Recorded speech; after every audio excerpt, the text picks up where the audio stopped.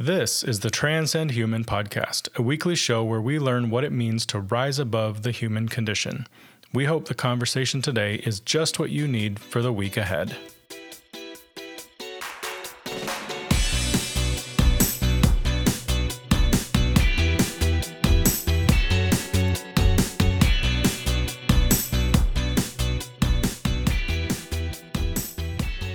All right, friends, welcome back to the Transcend Human podcast. Great to be with you. It is May 8, 2023. So we missed a week in there, which is fine. That's life. I told you at the beginning of this series that I wasn't really sure how it was going to all play out. I don't really have every single weekend planned out. I'm kind of taking it 1 week at a time here. And last week, family stuff was going on. My eldest daughter graduated from college, so that was amazing and wonderful. We had family in town. So things were a little crazy, and I just decided, you know what? The podcast is not getting done this week.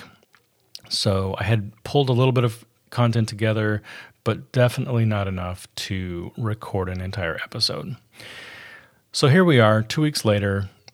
Episode 4.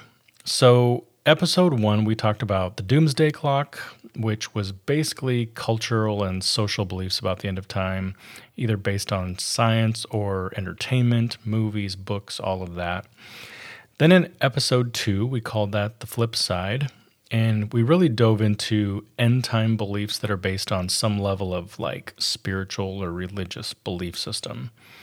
And we kind of walked through the major world religions and, you know, their story about the end of time. Episode 3, Carrying the Torch, we talked about the history and the origins of Christian eschatology and how you can literally trace them all the way back to Adam and Eve based on the Christian religious tradition. So today, we move directly into Christianity, which is the faith tradition that I grew up in, and we start the process of really defining what end-time beliefs are held within this religious tradition. So today's topic, Transcending Eschatology, Part 4, Choosing Sides. Chapter 1, Picking Teams. Chapter 2, Developing a Playbook. And Chapter 3, Getting Millennial with It. All right, Chapter 1, Picking Teams. So in the last episode, we basically discussed the fact that there are divisions within Christianity, right? And what Christians believe about the end of time. Starting with the largest and most obvious of the divisions, the division between Catholicism and Protestantism. So we talked a little bit about this last time, but I just wanted to touch on it once more, simply because it just keeps coming back up. And we will probably discuss it a number of times as we kind of move through Bible prophecy. So the Catholic Church believes that it is the one true church. Now, so do many Protestant denominations, I'm not going to lie. But the Catholic Church really takes it to a whole new level. The papacy in Rome believes that they are the head of the one true church. And the only reason that Protestantism even exists today is because a bunch of their Catholic kids ran away from home. They view Protestants as children who went astray. And what do parents do when a child or teenager runs away from home? Well, they go looking for them, right? Not to see how they're doing or congratulate them on starting a new life. No, they go find them so that they can bring them home, to their real home, their true home, where they will be safe. And so it is with the Catholic Church. The belief is that Protestants ran away from their true home. Now, I wouldn't say that this is necessarily the belief of every Catholic today, but this is a very traditional Catholic belief. A belief that basically led to atrocities like the Crusades, right? Where the Catholic Church tried to force people to return to the Mother Church, and those who refused were killed. Now, if you're my age, you probably grew up with the band U2, right? A band that came from Ireland, a country that's literally been split apart by this conflict or these wars between Catholics and Protestants. And I don't believe that this behavior has completely stopped. I feel like there are places in the world today where the Catholic Church still persecutes those who do not choose to be part of their community. But for the most part, physical manipulation and things like that have stopped, and the rhetoric has softened a bit. I did a quick Google search for articles on how Catholics view Protestants these days, and you'll see what I mean because you find statements like, "We're simply separated people from the same family," or "God is working to reconcile us within his family," or "the daughters who went astray will eventually return to their mother." But at the end of the day, the sentiment is really still there. There should only be one family, and the division should be repaired. Now, I'm reviewing this because I believe that it's one of the most important pieces of church history. It plays a role in our lives here in the United States, to be sure. If you don't believe me, here are just two examples. First off, I'm not going to call America a Christian nation, or for sure not a Protestant nation. But for some reason, our country seems to be okay with Protestantism and a little suspicious of Catholicism. Let's just look back at the presidents of the United States. No Catholics, that is, until John F. Kennedy. And what happened there? JFK was assassinated, along with other members of his family who were working within the government at the time. Since then, there has not been a Catholic president until this one, Joe Biden. Next is the Catholic influence in other branches of the government. Now, I find it interesting that one area where Catholics seem to be battling for dominance is in the Supreme Court. There has been a Catholic court justice in the Supreme Court ever since the 1800s. Pretty consistently, there's at least one, until the 1990s when this shot up to 3. And then, after the Trump presidency, that number grew even higher. At this point, there is what's called a supermajority of conservative Catholics on the Supreme Court. 6 in total. And the impact is obvious, right? The minute all were in place, the court repealed Roe v. Wade. And the court is prepared to walk through a laundry list of other current freedoms in order to determine if they should continue to exist. Like I said, 2 examples of the way Catholicism is playing a major role in our country today. But I also believe that the Catholic Church will play a major role at the end of time.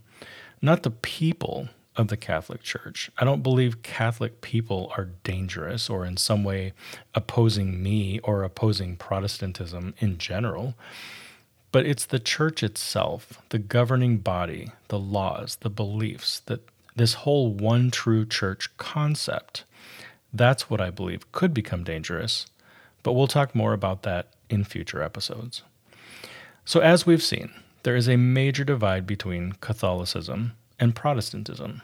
It began with the Protestant Reformation, which led to the Crusades, and is still very much alive in the world today. But if we take the Catholic Church out of the question, we still have division, even within Protestant Christianity. According to articles I found online, especially one from pewresearch.com, or .org rather, there are numerous distinct religious groups and or denominations within Protestantism. That number is probably in the hundreds if you're talking about large groups like Baptists, Lutherans, Presbyterians, Methodists, etc. Or it could be in the thousands if you begin looking at all of the offshoots of each of these groups, the standalone religions and the cults that have basically been created outside of some of these groups. Now, it's not the number that's important, right? Whether it's 500 or 50,000, the problem is still the same, and that should be pretty obvious. There's division, right? There's obviously division. If you're going to have hundreds and hundreds of churches, there's got to be a reason, and that reason is that people can't agree on religious things. Basically, biblical interpretation. What's right, what's wrong, and the sad thing is that it makes God look bad, right? To the outside world looking in, they simply see a bunch of siblings fighting. Each sibling says they know the truth, so they're right, which is obviously not true because you can't have 500 different versions of the truth and have each one of those turn out to be true. Statistically, only one can be true, or none at all. Those are your options. Now, Another thing at play here is this little thing called spiritual warfare. Now, this will mean nothing to certain people because there are people who believe in a God, but they don't really believe in an evil force like Satan or Lucifer or the devil or whatever we call this person who opposes God. But for those of us who believe in Satan, we tend to believe in a concept called spiritual warfare, that there is this battle going on behind the scenes for the allegiance of every human being, past, present, and future. If that's you, you might like a series we did a few years ago called Controversy Theory, as it was based on this foundational belief that there is a spiritual war taking place all around us. So if you look at the world this way, the divisions that we see in Protestant Christianity, it makes total sense, right? From a spiritual warfare standpoint, this works really well for Satan or the devil or Lucifer or evil, however you want to refer to it. If there is truth at all within these churches, it will be that much harder to find, right? It'll be much harder to find for people who are looking. And it makes it much harder for people to believe. It's like hiding the proverbial needle in a haystack. If the truth will always exist, you may as well try to hide it and make it harder and harder to find. Now, we could spend the next 10 episodes talking about all of the denominations, where they came from, why they exist, and what their core beliefs are, why they separated from other denominations, and things like that. But that has very little to do with our series on the end of time. So just know that there are hundreds upon thousands of denominations based on very unique beliefs that they choose to hold on to. And within this set of beliefs are some related to the end of time. Not that every church out there has a belief structure about the end of time, right? There may be churches out there that just choose not to even have the discussion. Maybe they find it too controversial. Maybe they view it as divisive to their congregation. But for whatever reason, maybe they choose to leave it on the shelf, to agree to disagree, and basically leave it up to the individual person if they really want to go down that road. But my guess is that most groups like this are probably in the minority. I feel like most denominations have a documented belief on the prophetic portions of the Bible. So that's what we're going to spend a few minutes working on this week. We're going to walk through some high-level belief buckets, if you will. Since we would never be able to walk through each denomination's unique set of beliefs about the end of time, we're going to instead look at some high-level buckets or categories of belief, ones that are pretty highly recognized and documented well. And for the most part, a lot of the unique denominations will fall into one of these buckets. So let's start at the top. Chapter 2, Developing a Playbook. Within Christianity, one of the most important decisions a person or group of people have to make is what they want to do with the Bible itself. So here are just 3 of the many ways that you could choose to look at the Bible. Option 1, as the inerrant Word of God. Every single word was determined by God. There are no errors. There is no debate. God said it, and I believe it. Option 2, errant, but very important. So even if there are some problems, some contradictions, the Bible is still an inspired work, right? Something that God will use to get his truth to future generations. And then option 3, nothing more than a good book with some good stuff in it, right? The Bible is simply a compilation of human writings. Some are helpful, some are simply meant to inspire us. And there are a lot of artistic and poetic things that are left up to our interpretation. Now, that's an oversimplification to be sure. There are probably hundreds of variants in there, but at the end of the day, the beliefs that we choose to carry throughout our lives have come from somewhere. And if you're a Christian, that place is typically the Bible, or somebody reading the Bible to you, or somebody interpreting the Bible and telling you what it means. So how we view the Bible will play a very significant role in what we choose to believe. Next, we have the ways that people, groups of people, or denominations choose to interpret Bible prophecy. So back to the whole end of time conversation, right? The parts of the Bible that have to do with the future or the end of time are referred to as Bible prophecy. Books like Daniel, Ezekiel, Isaiah, Joel, Zechariah, Matthew, Thessalonians, and of course the book of Revelation. Some of these books contain short snippets of prophetic content, while others seem to be almost completely prophetic. So when a person or group of people come to these sections of the Bible, they typically have a filter through which they read these sections. In other words, they've predetermined how they want to interpret these verses. Over time, these filters become stronger and stronger and stronger because they help you make sense of the things that you're reading. And once that filter is in place, it is used to help interpret everything from that point on. So let's look at what I would call the big five, the five main categories for interpreting biblical prophecy. I'm just going to read them to you first, and then we'll walk through each one in a little more detail. So we have preterism, historicism, futurism, idealism, and eclecticism. So let's start with preterism. Preterism is a non-literal view of prophecy, and all prophecies within the Bible have already been fulfilled. The symbols and depictions in the book of Revelation, for example, refer to events that took place in the first century. People who believe in preterism believe that the Antichrist was a Roman emperor named Nero, and they believe that the tribulation and the second coming of Jesus in judgment happened in 70 AD with the destruction of Jerusalem. Next up is historicism. So, like preterism, historicists believe in a non-literal reading of prophecy. Sometimes this is called the continuous historical view. People who are historicists believe that the book of Revelation is describing the history of the church from the time of Jesus to his second coming. Because of this, some of the content in prophecy is history, and some of it is describing future events. But it is very difficult to place our current time into the timeline offered in Revelation. This is the belief held by the majority of those who came through the Protestant Reformation. Next, we have futurism. Interestingly enough, this view of the Bible did not exist until the Protestant Reformation. It's believed that futurism was proposed as part of the Counter-Reformation by the Catholic Church.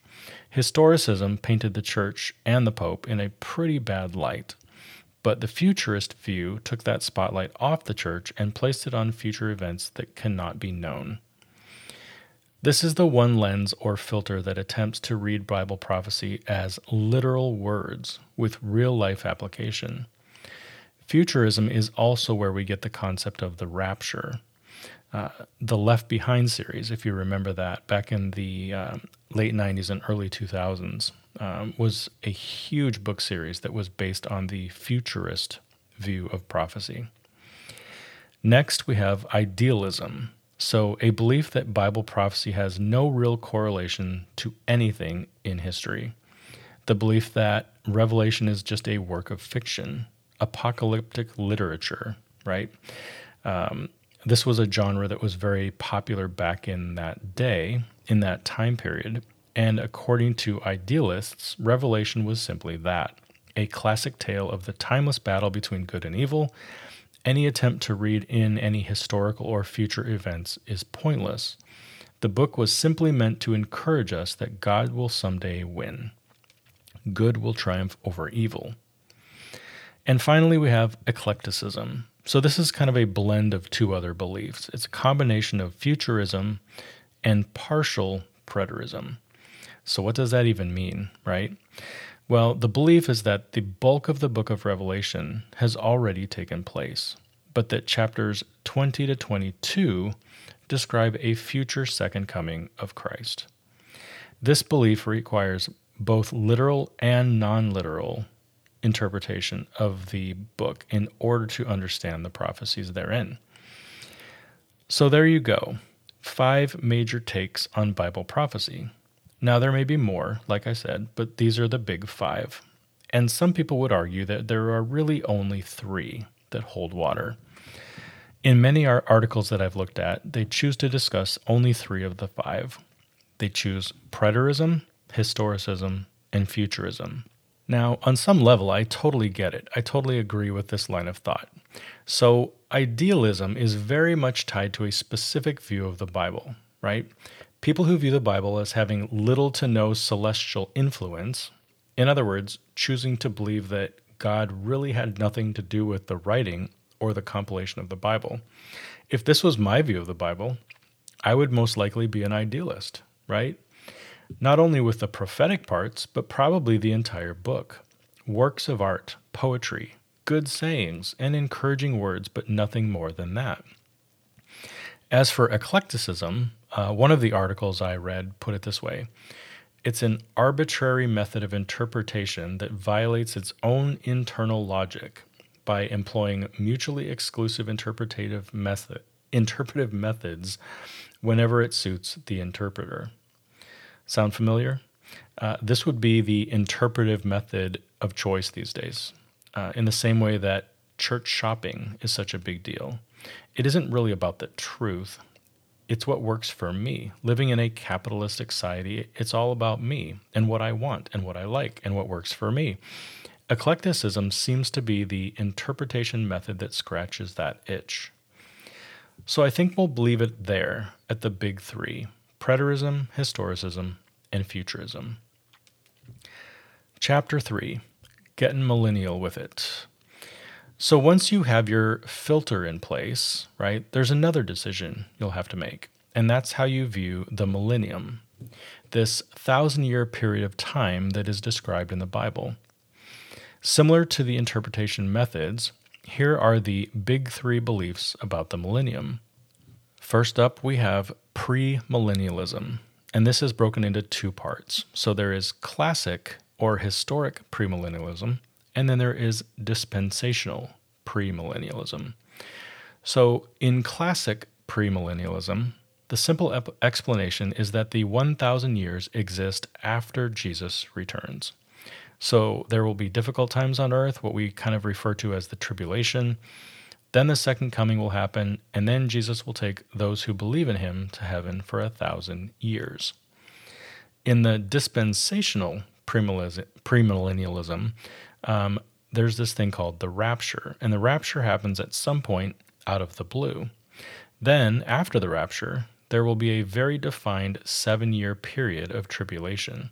At the end of that, Jesus will return, and then the 1,000 years will begin at that point. The next group are called postmillennials, or postmillennialism. This belief is that the 1,000 years will be before the second coming of Christ. So at some point in time, and we wouldn't fully know what that time is, the millennium, or what they often refer to as the church age, will start here on earth. And during this time, the church will lead the charge in making the world a better place. Some refer to this as bringing the kingdom, or bringing the kingdom from heaven to earth. During this time, it is said that many will come to know Christ, and the entire world will be cleaned up, if you will, in order for Jesus to return. And the final belief about the millennium is amillennialism. So this is the belief that there is no such thing as a 1,000-year period of time. We are simply waiting for Jesus to return. When he does, believers will go to heaven with him, and non-believers will be judged and sent to eternal condemnation, whatever that means. So there you have it. Again, various ways that people in the Protestant denomination have chosen to view this description of the millennium in Bible prophecy. Like I said with the various beliefs in how we interpret prophecy, there may be additional views on the millennium, I don't know. But these are the 3 that kind of boil up to the surface. Now, there's one more set of beliefs that I want to walk through before we wrap things up. And this has to do with the rapture. So when we use this word, we're typically referring to the secret rapture, right? The thing that was made popular by futurists and the Left Behind series. But the word rapture simply means to be caught up in the air. So in this case, many people from many different categories of belief still believe in a thing called the rapture, just not necessarily a secret one. So here are the big three beliefs about the rapture. And these should be pretty easy to remember because you have pre-trib, mid-trib, and post-trib. So pre-tribulationalists believe that the rapture will occur before the time of tribulation happens. So this is typically referred to as the secret rapture, like we talked about, and it happens suddenly and without warning. Next, we have mid-tribulationalists. So people who believe in mid-tribulation rapture believe that it will occur somewhere in the middle of a 7-year period of tribulation at the end of time. So things will become very difficult, and then at some point, 3.5 years into that time, the rapture will happen and people will be taken off of the earth.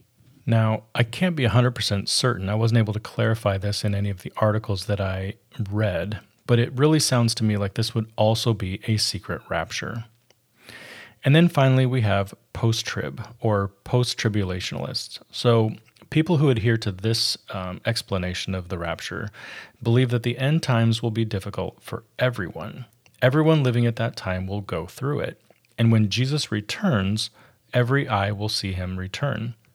Now, at that time, a rapture will occur because people will be taken off of the earth. However, you can't really call this a secret rapture because it will happen at a time where everyone on earth is watching these events unfold. People won't miss it because it'll literally be the only thing going on at that time. So there you go. We just walked through 3 different lists, right? We talked about the 3 major schools of thought on biblical interpretation: preterist, historicist, and futurist. We talked about the 3 major schools of thought on the millennium: amillennialism, premillennialism, and postmillennialism. And we just talked about the 3 major schools of thought on the rapture: pre-trib, mid-trib, and post-trib.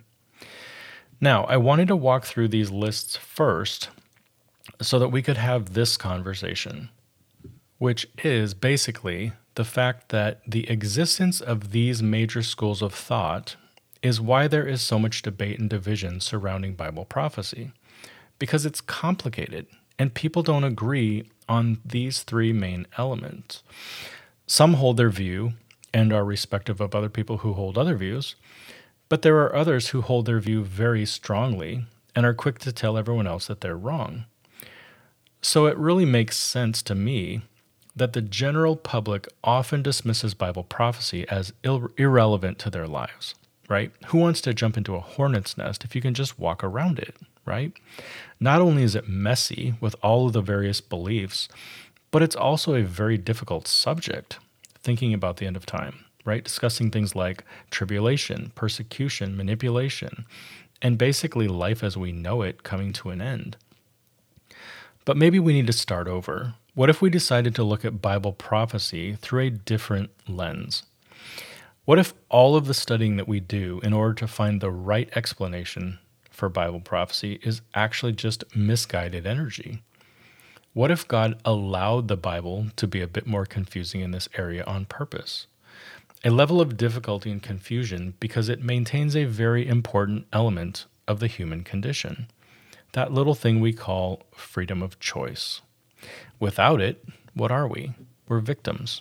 Or even worse, we're robots, just pawns in some sick and twisted universal game.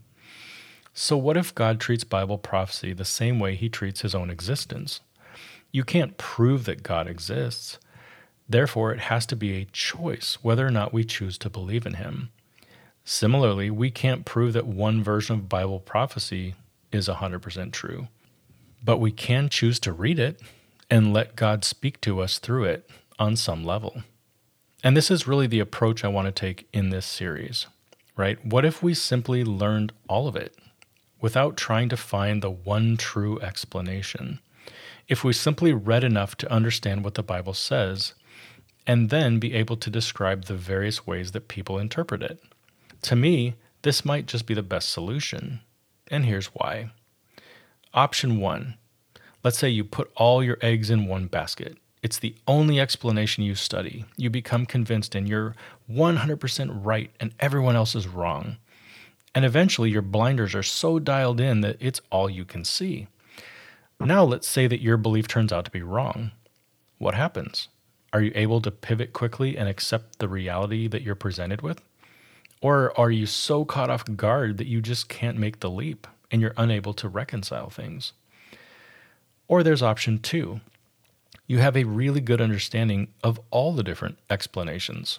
Sure, you might pick one that you resonate with more than another, but you hold it loosely, right? And you focus on the fact that the bigger issue is not which explanation is right. The bigger issue is that all of them end the same way. At the end of the day, Jesus comes back and makes everything right.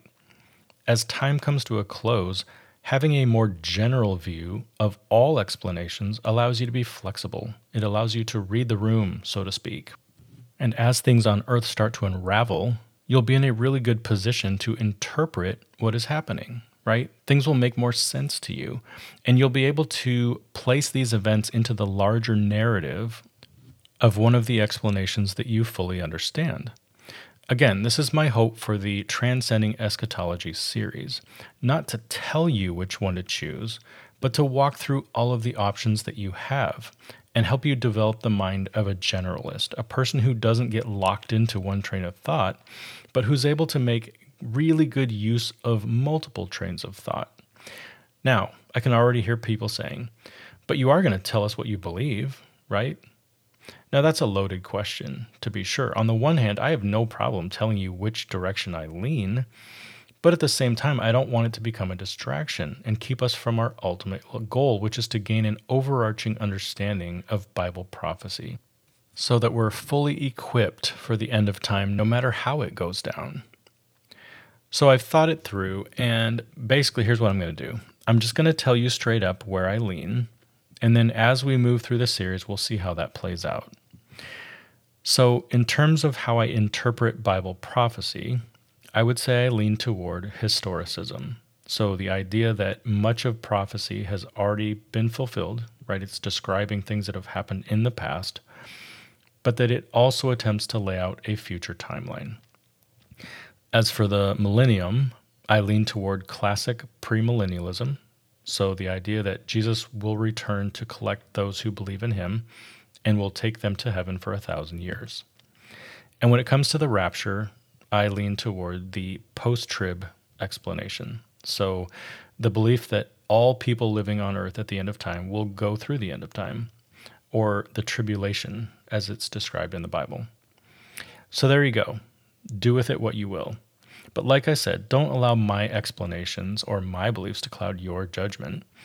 In this series, we will take a look at things from a variety of angles, right? We want to have a good understanding, not a lopsided understanding of Bible prophecy.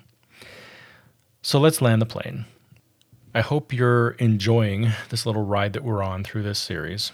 And I hope this episode specifically gave you a better understanding of how Protestant Christian eschatology shakes out, right? How differing explanations have kind of solidified into these well-defined buckets of belief over the years, and how an understanding of all of these buckets might be better than just an understanding of one. So this week, I would ask you to think through each of the lists that we discussed today. Based on your upbringing, do you already have an idea of where you fall? Like, can you already place yourself into one of the buckets or the other? If you've never had somebody tell you what to believe, do you have a gut reaction to the various explanations? If so, which do you resonate with so far? And finally, are you willing to keep an open mind for the rest of this series in order to learn a bit more about each of these explanations? Thank you so much for joining me. Again, this episode really hit for me this week. I don't know why, but I really love the way it came together. And I really hope that it serves as a good jumping off point or like a foundation for the rest of this series. There's going to be a lot more detailed stuff coming in the future, but I felt like this was a really good foundation to kind of kick us off. So I'll leave you with that. Thanks again for hanging out with me. Next week, we're going to jump right in. I think I'm going to start with some of the plain language prophecy stuff in like the books of Matthew and Thessalonians, things like that. So join me next week if you're interested in that. Have a great week, friends. And as always, keep transcending human.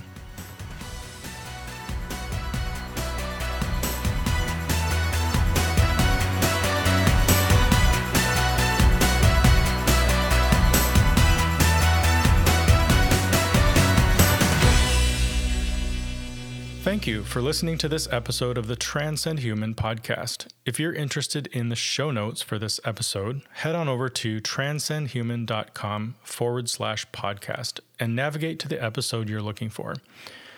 On the website, you'll also find blog posts, podcast series, and other helpful resources to help you navigate the Transcend Human ecosystem.